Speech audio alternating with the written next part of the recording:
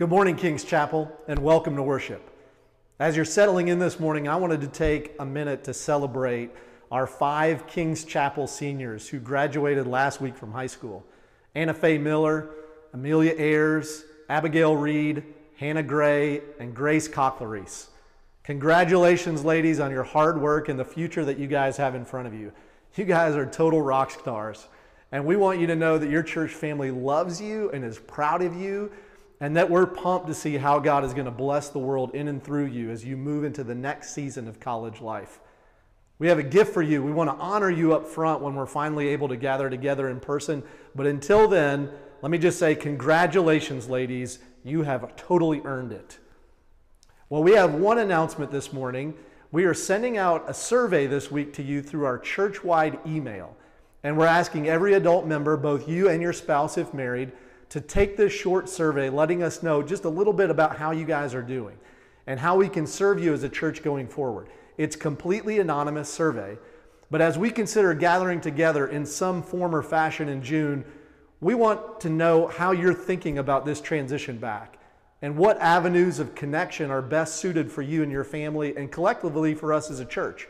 So if you wouldn't mind, please take the 5 minutes this week to open up the link once you've received the email and just fill out this short survey. This will be a huge help for us as we plan for the summer. Well, I'm excited about our time together this morning as we're starting a new series called Summer in the Psalms, a singing theology. You may remember that from our time last week when we finished our series on Exodus, that the people of God had seen the glory cloud descend upon the tabernacle in their midst. And they worshiped and they sang.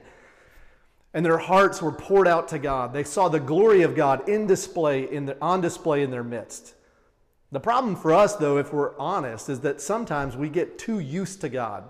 We become really familiar with the vocabulary used to describe God, like He's the God of glory, without really being able to put our minds and our hearts around what that means and how it can lead me to worship well. So that's one of our goals for this series, to use the Psalms to take a closer look at the attributes of God and how understanding the person and the character of God can lead us to become a singing people, a people of joy and peace and hope in the midst of a broken world. So as we gather this morning for worship, let's take a minute to ask God to help us to see His glory this summer in new ways, to understand the attributes of His divine character more clearly and personally, and to be moved to know God, grow together, and reach our world as a result of this series. So let's pray together, King's Chapel. Well, Father, we come before you this morning, and we celebrate our seniors who are graduating from high school. We're thankful for them and the way that they have blessed us, for their smiling faces and for their hard work. And we pray, Lord God, that you would use their gifts, their time, their talents, to bless the world around them, and that you would use their season of life in college to keep them close to you and to prepare them to bless the world around them after they graduate. So very thankful for our high school students who've just graduated, and ask, Lord God, that you would protect them and give them strength as they move into this next season of life.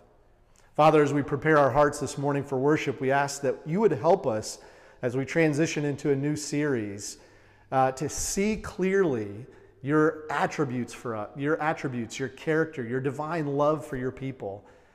And that as we meditate upon your truth and begin to appropriate that truth into our lives, that we would be a transformed people, that we would begin to sing and live from the heart. God, that we would be a people who know our God deeply, and that would motivate us to live life together in risk-taking ways and to move out into our community with the gospel. So bless us this morning as we worship, and help us to be a people who worship in spirit and in truth. In the name of Christ we pray. Amen. Good morning, KCP. The theme of our worship this morning is around God's sovereignty and His kingship. So let's hear the call to worship this morning from Psalm 95. O come, let us sing to the Lord. Make a joyful noise to the rock of our salvation. Let us come into His presence with thanksgiving. Let us make a joyful noise to Him with songs of praise. For the Lord is a great God and a great King above all gods. In His hands are the depths of the earth. The heights of the mountains are his also. The sea is his, for he made it, and his hands formed the dry land. O come, let us worship and bow down. Let us kneel before the Lord, our Maker. For he is our God, and we are the people of his pasture and the sheep of his hand. Let's worship.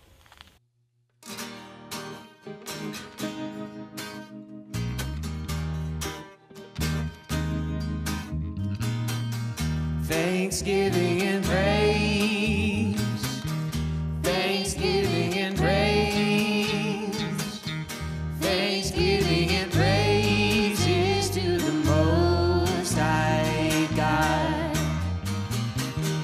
Thanksgiving and praise, thanksgiving and praise, thanksgiving and praise is to the Most High God. Hail the King of Kings and the Lord of Lords. Praises to the Lamb who was slain, the Root of David and the Lion of Judah is worthy to be praised. Strength, honor, and glory. Strength, honor, and glory. Strength, honor, and glory to the Lamb. Amen. Strength, honor, and glory. Strength, honor, and glory. Strength, honor, and glory to the Lamb. Amen. Hail the King of Kings and the Lord of Lords. Praises to the Lamb who was slain, the Root of David and the Lion of Judah is worthy to be praised. Hail the King of Kings and the Lord of Lords. Praises to the Lamb who was slain, the Root of David and the Lion of Judah is worthy to be praised. Is worthy to be praised. Is worthy to be praised.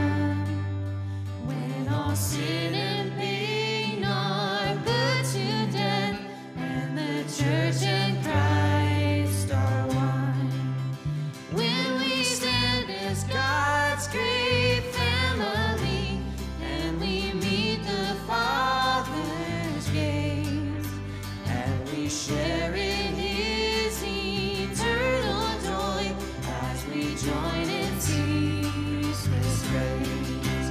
Be immortal, faithful God, crown and splendor, rich in love.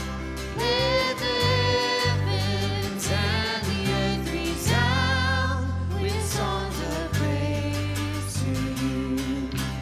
King immortal, faithful God, crown and splendor, rich in love. Let the heavens and the earth resound with songs of praise to you.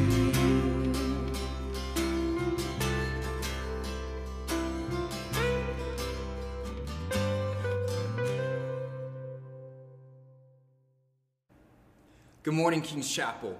We are beginning a new series for the summer this morning. Really excited about spending this summer in the Psalms with you as we're going to be looking at various songs about the attributes of God throughout this summer. We begin this morning with our first psalm that we will look at, which is Psalm chapter 2. So turn your Bibles to Psalm chapter 2, and I'm going to be reading the entirety of that chapter, and follow along in your own Bibles as I read out loud.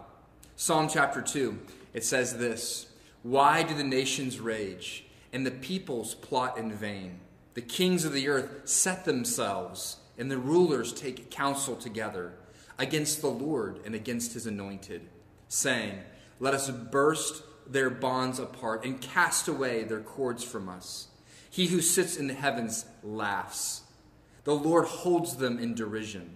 Then he will speak to them in his wrath and terrify them in his fury, saying, As for me, I have set my king on Zion, my holy hill. I will tell of the decree. The Lord said to me, You are my son. Today I have begotten you. Ask of me, and I will make the nations your inheritance, and the ends of the earth your possession. You shall break them with a rod of iron, and dash them in pieces like a potter's vessel. Now therefore, O kings, be wise, be warned, O rulers of the earth. Serve the Lord with fear, and rejoice with trembling. Kiss the Son, lest he be angry, and you perish in the way. For his wrath is quickly kindled. Blessed are all who take refuge in him. This ends the reading of God's word. May the grass wither and the flower fade, but may the word of our God stand forever. We are calling this summer series in the Psalms a singing theology. A singing theology. Now, the word theology has its root word in the Greek language. Theo means, or theos means God. And ology means the study of God, or the study of. Therefore, theology means the study of God in its most basic understanding. But theology in general gets a bad rap in many of our minds. We have in mind old medieval questions that seem utterly irrelevant to life, such as how many angels can dance on a pinhead, or did Adam have a belly button? Or we think of people who describe themselves in their social media profiles as supralapsarian, anti-amoralist, complementarian, partial preterist Christians. And we look at that person and we go, I don't think I want to hang out with you. And the reality is probably nobody wants to hang out with them, even though I think I might hold all of those positions. But what if theology was not something that seemed crusty and for narrow-minded people, or for old ancient questions that seem irrelevant from our life? But what if theology was in song? What if it was beautiful? What if the core of our theology was brought to your heart through the clarity, the Christmas, and the radiant light of beautiful poetry and song? What if theology was brought upon the realities and met the realities of your life, so that theology was experienced and known in the midst of the deepest reaches of your emotions and your soul? A theology formed in the presence of tears and fears and joys and failings. That would be a theology that could change your life. Well, that's what the Psalms in many ways provide for us. A singing theology, a poetic theology.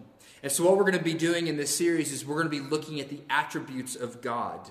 In particular, looking at various psalms that communicate to us some of the various attributes, the character of who our God is. And I specifically want to look in that direction so that this summer our eyes are lifted up. We could look at particularly at the psalms that refer to our anger and our joy and our sorrow, and those are of value, and we've done series in the psalms that reflect on those matters. But in particular, in a time in which we are struggling, and there's many things going on around us, the most important thing to do in a season of unknowns is to look to the one who is known, to look to the one who is objective, who is going nowhere, who is unchangeable, and that is the God who is. And so this summer we're going to be looking at the attributes of God, for the salve for our soul, to look to who he is, week in and week out. And so we begin this morning, as we already read in Psalm 2, and the attribute of this psalm really highlights is what is known as the sovereignty of God. The sovereignty of God. Sovereignty is an attribute of what it means for God to be God. He is sovereign over the whole world and everything that happens in it. He is never helpless, never frustrated, never at a loss. There are no limits to God's rule. That's what it means for God to be sovereign. Sovereign, that word, we often refer to kings in that way. It is one who is a supreme ruler, and it means that he has the might, the power to control, and the right to control. He is the supreme ruler. And in even shorter vernacular, we call a supreme ruler a king. And that is the terminology that we see in Psalm chapter 2. It is about a king. And what we are asking, if we were to ask the question, what is your relationship to a sovereign God, to a God who has the attribute of sovereignty, is in a sense to ask, what is your relationship to the King? What is your relationship to the King of Kings and the Lord of Lords? In this psalm, we learn about the King who he is. And we learn about the nature and the history of our relationship with him naturally. We learn about his power over us. And all these things lead us back to a question we come to at the end of the psalm.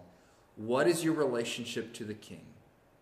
Well, we begin with this question, who is the King? And the first point I want us to look at this morning is, what is the identity of the King? The identity of our King. We need to pick up the language if we're going to understand who this king is talking about here. We got to pick up the language of 2 Samuel chapter 7.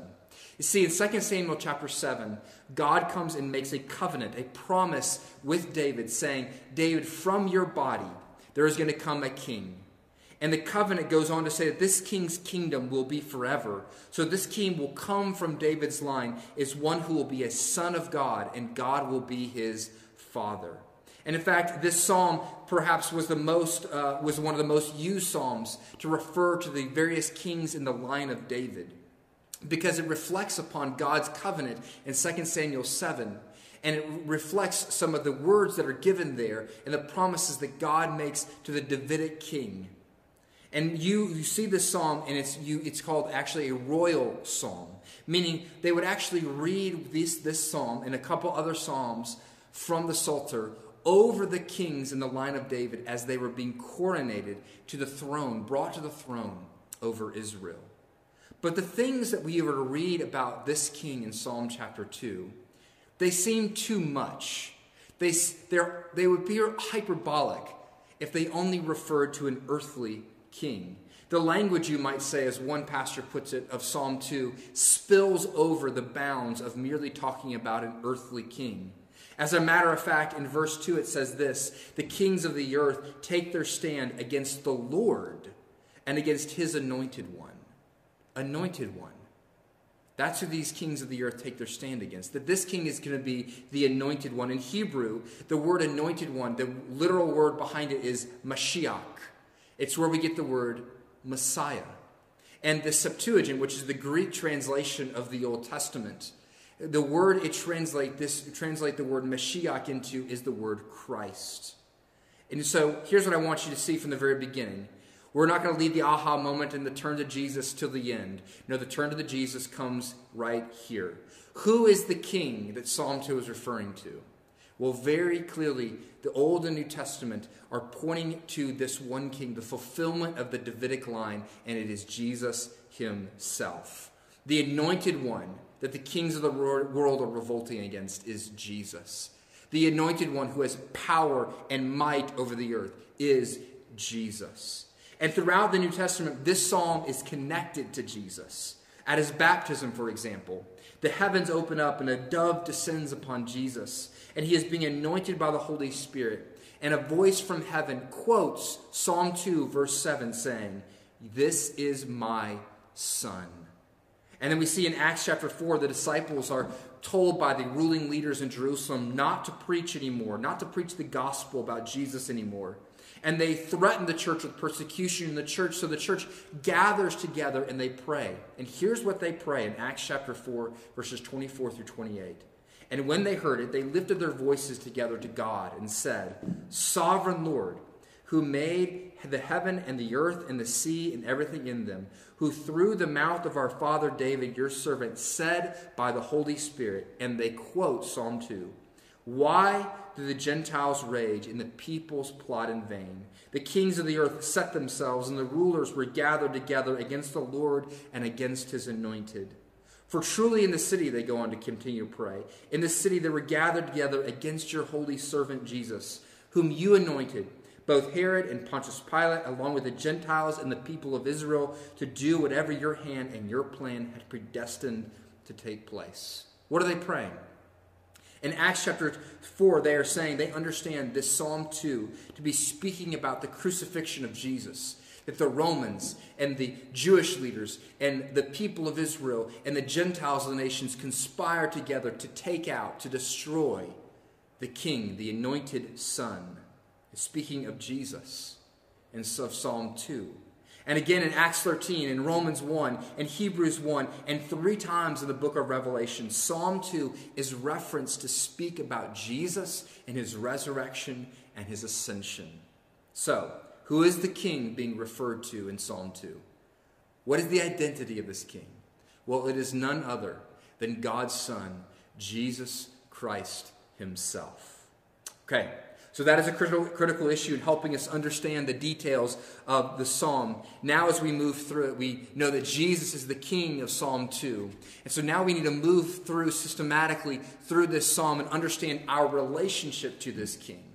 And our relationship to this king is set in very negative terms in verses 1 through 3. And what I want you to see, our second point to see this morning is we've seen the identity of the king is Jesus, and now I want you to see is the hatred of the king. The hatred of the king.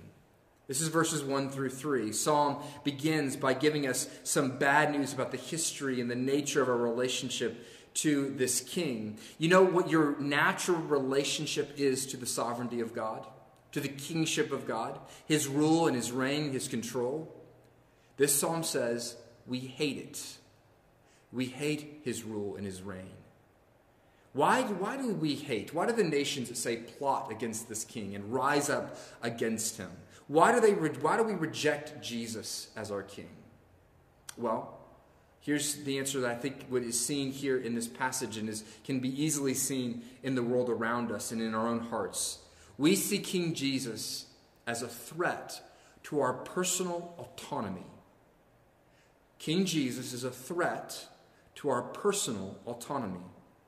You see, the dominant cultural mindset we are living under today could be summed up by this word autonomy. Auto, self, nomos, law, self-law. No one else rules me but me. It is a belief in that we have personal, radical freedom. I do what I want to do, when I want to do it, and I don't want anyone else to have a say into my life. And if even anyone questions my life, I will get very angry with them. That is the mindset of natural man. Verse 3 is teaching us that the basic impulse of every human heart is to long to be self-ruled with no word from God about how we should live our life. Understand that there is a difference between being free. We have freedom. God has given us freedom. But there is a difference between being free and being autonomous. Autonomy implies absolute freedom. That there are none, never any restrictions on our freedom. But the Bible would say that we are free, but there are limits to our freedom. And the ultimate limit to our freedom is God's sovereignty. You see, the sovereign God and utter autonomous people, these things are incompatible. At some point, someone's rule and reign wins out, mine or God's. And so the dynamic you have before us is that you have a people who naturally want absolute, utter, unhindered, uninfringed upon freedom. And then in walks someone who claims to be their king, claims to have the right to tell us what to do. And what is the response of the human heart to that? It is hatred. It is disgust. When Jesus comes into this earth and he is rejected, he is not rejected because he is a wonderful Savior in the sense that he is kind and merciful and that he heals people. No, Jesus is rejected because he claims to be Lord, because he claims to be king. And the kings of the earth are upset because when God comes in their life, they're upset because they have one who claims ownership over their life. There's a one who claims to be king over them as kings. We reject Jesus because of his claim of rulership, of ownership over our life. And so we viscerally hate the claim of Christ over our lives, and because of that, we view his proposed rule in our life as bondage.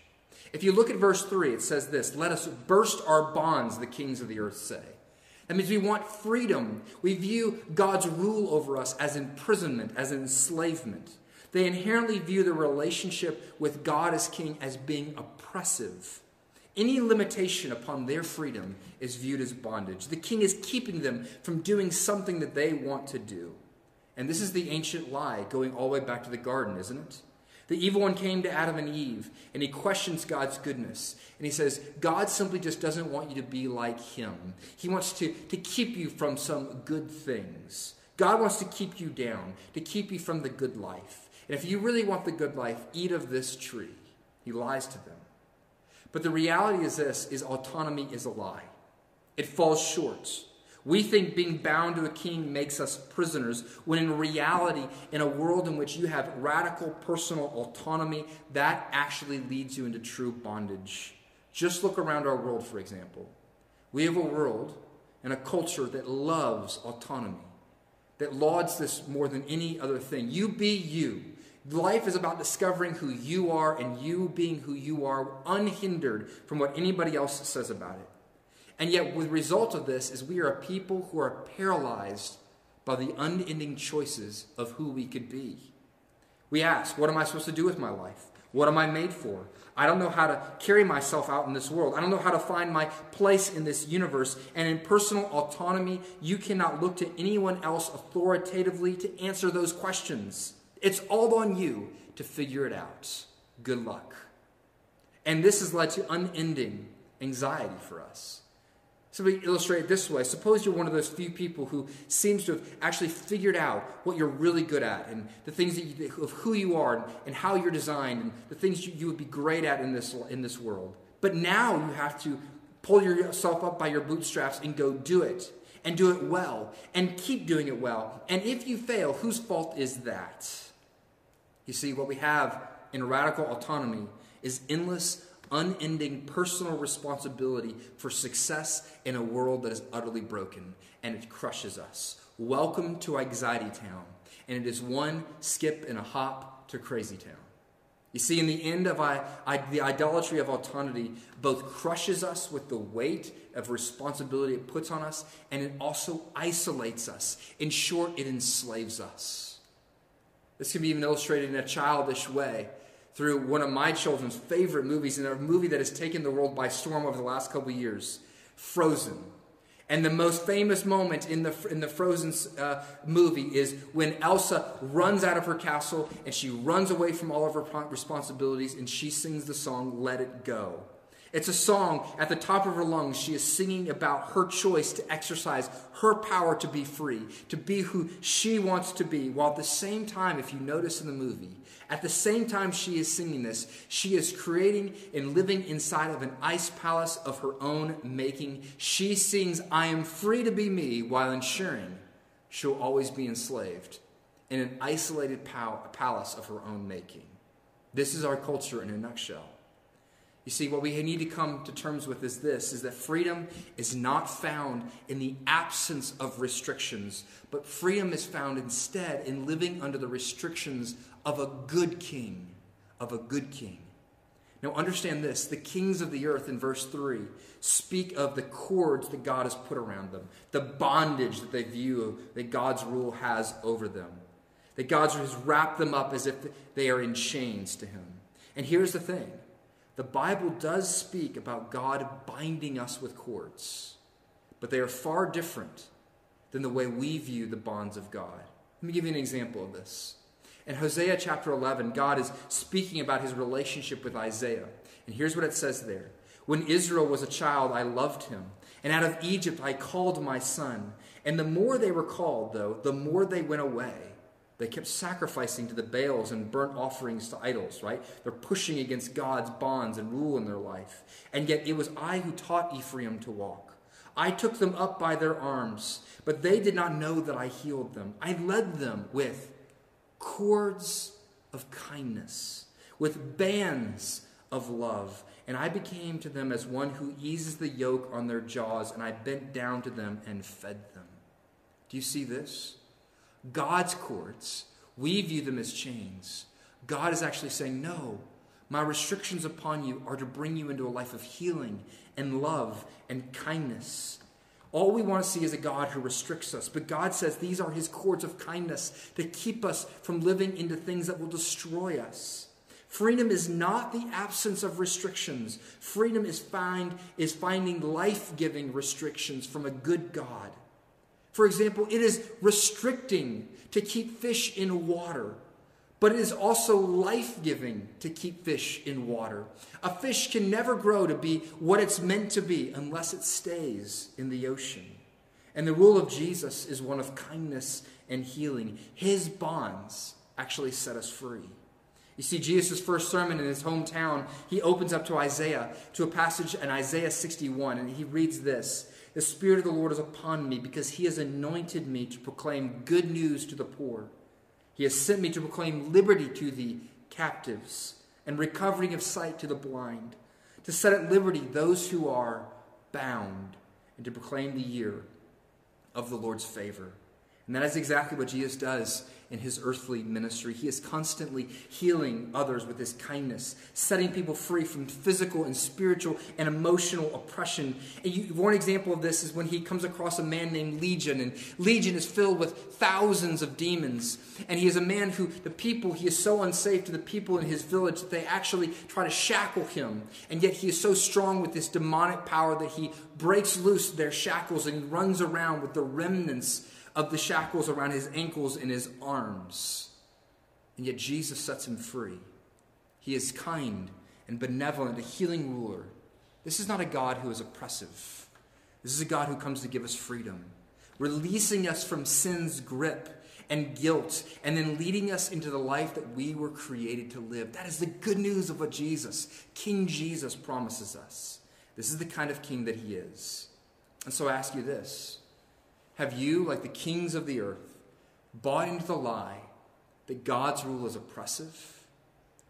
You see, when you hear Jesus' teaching perhaps on human sexuality and that your sexual longings and desires are to be fulfilled only in the context of a marriage between a man and a woman, you say, I don't want that. That's too restrictive upon my life. Or you hear Jesus teaching you, honor your father and mother, give them honor even when they don't necessarily deserve it. And you look at them and you say, well, if God actually knew what my parents were like, he would understand why I speak to them the way I do. Or we hear Jesus' statements about money and we go, ooh, that's a bit too far, Jesus. You can't have that area of my life, Jesus. But could it be that God has those restrictions and those calls upon your life because he knows that things like a love of money will destroy you? That running after lover who will never commit themselves to you for a lifetime will destroy you? That rejecting your parents' leadership in your life will may lead to great destruction in your life?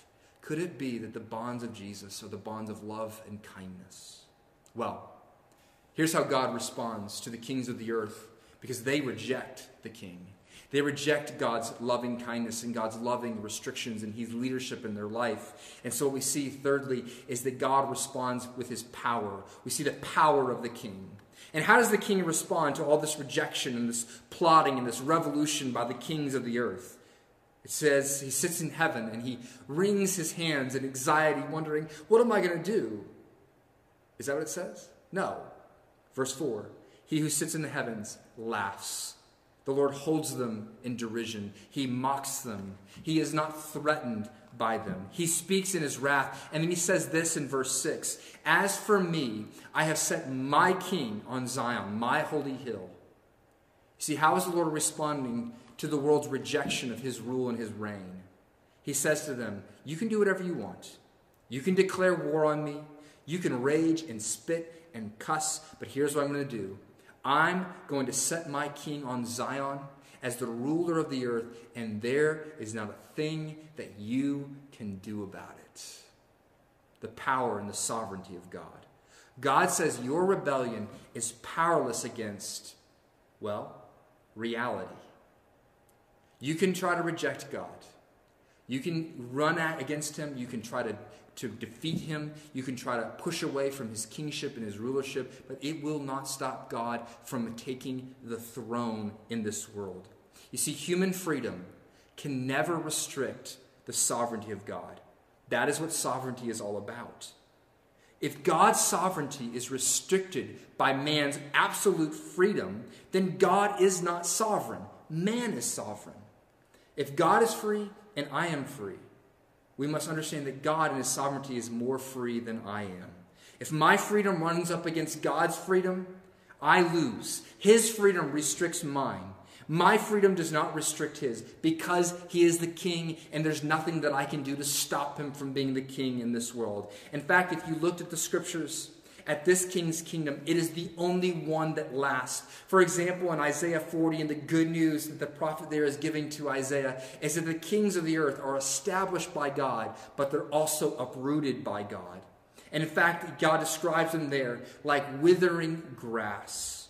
God's kingdom may always be opposed, but it will never be overcome. Look at Jesus. When he comes into this life, into this world, the kings, from the very moment he is born, Herod tries to destroy him. The kings and the rulers and the principalities of this world seek to destroy him. But he is raised up, even through the cross.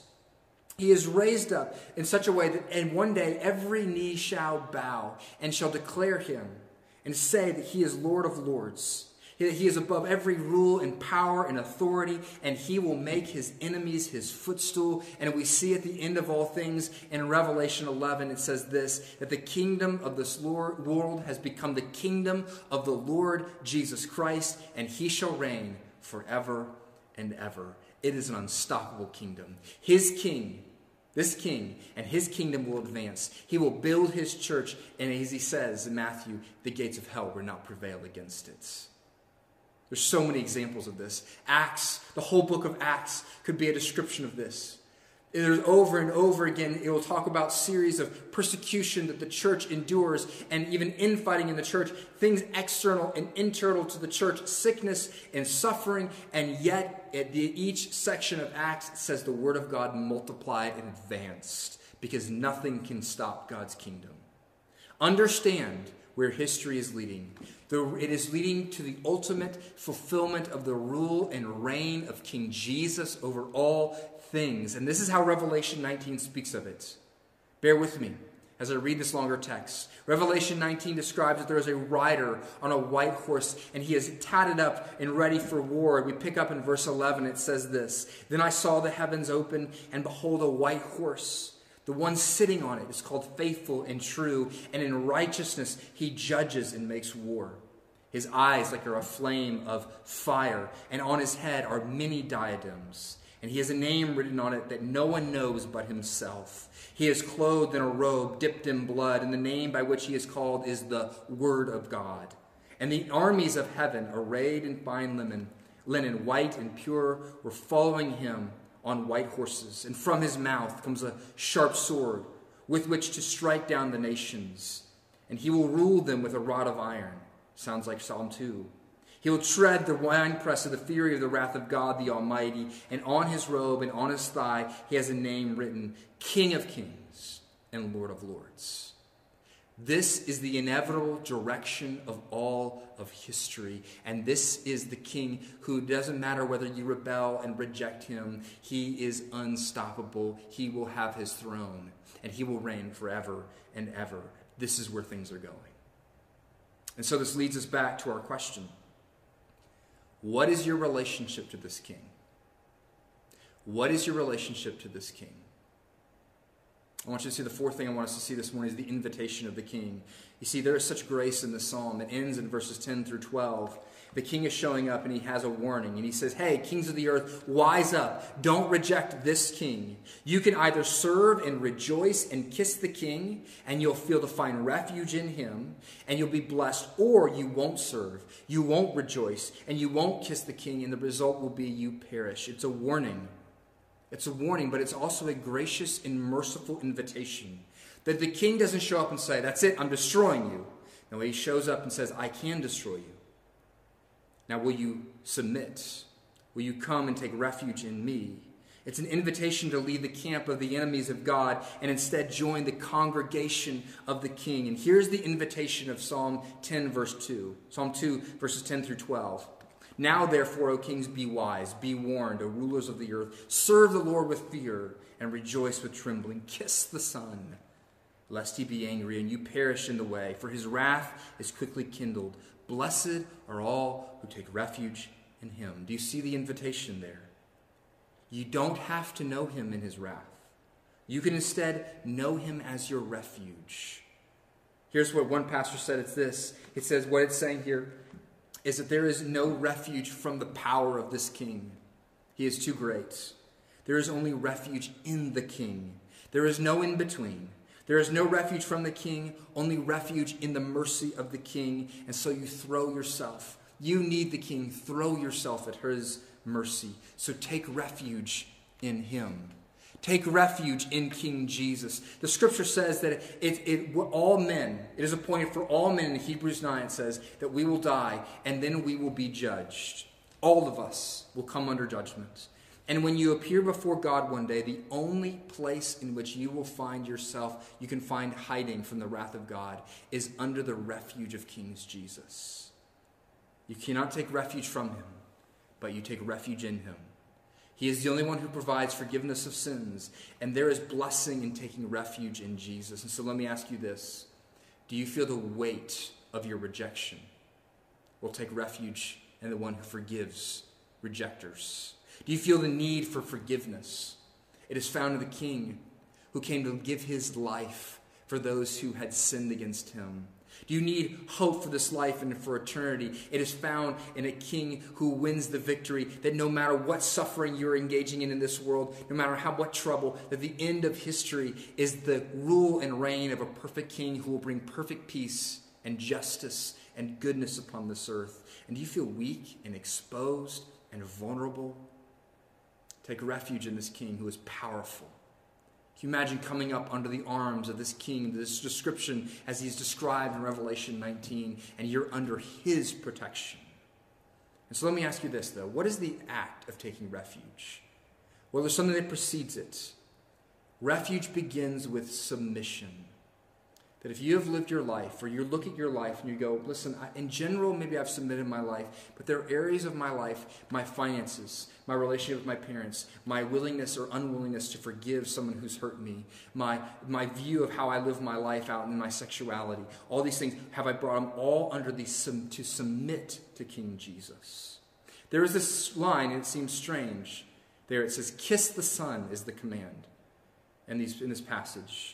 And really what is being communicated here is an expression of submission from the ancient Near Eastern culture. That when you would come to a king, you would bow at his feet and you would kiss him as an act of saying, you are my delight and I submit my life to you.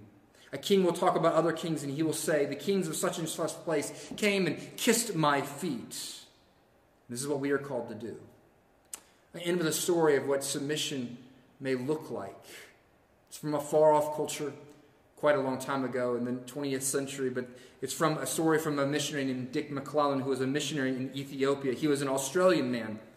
And one day he was meeting with a fellow named Anissa and another man named Gibri. And he, in the midst of the process of actually re-putting together his camp, his house where he was trying to do ministry out of that had been destroyed by a storm, these two men, Anissa and Gebri, came to him and they said, "We have heard that there's one who's here who can make us new men. Are you Jesus? Are you that man?"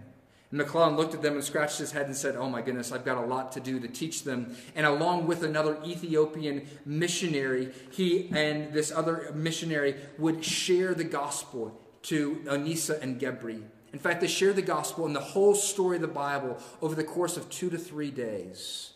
And after these 3 days of sharing the Bible and the story of the scriptures to them, these two men bowed the knee to King Jesus.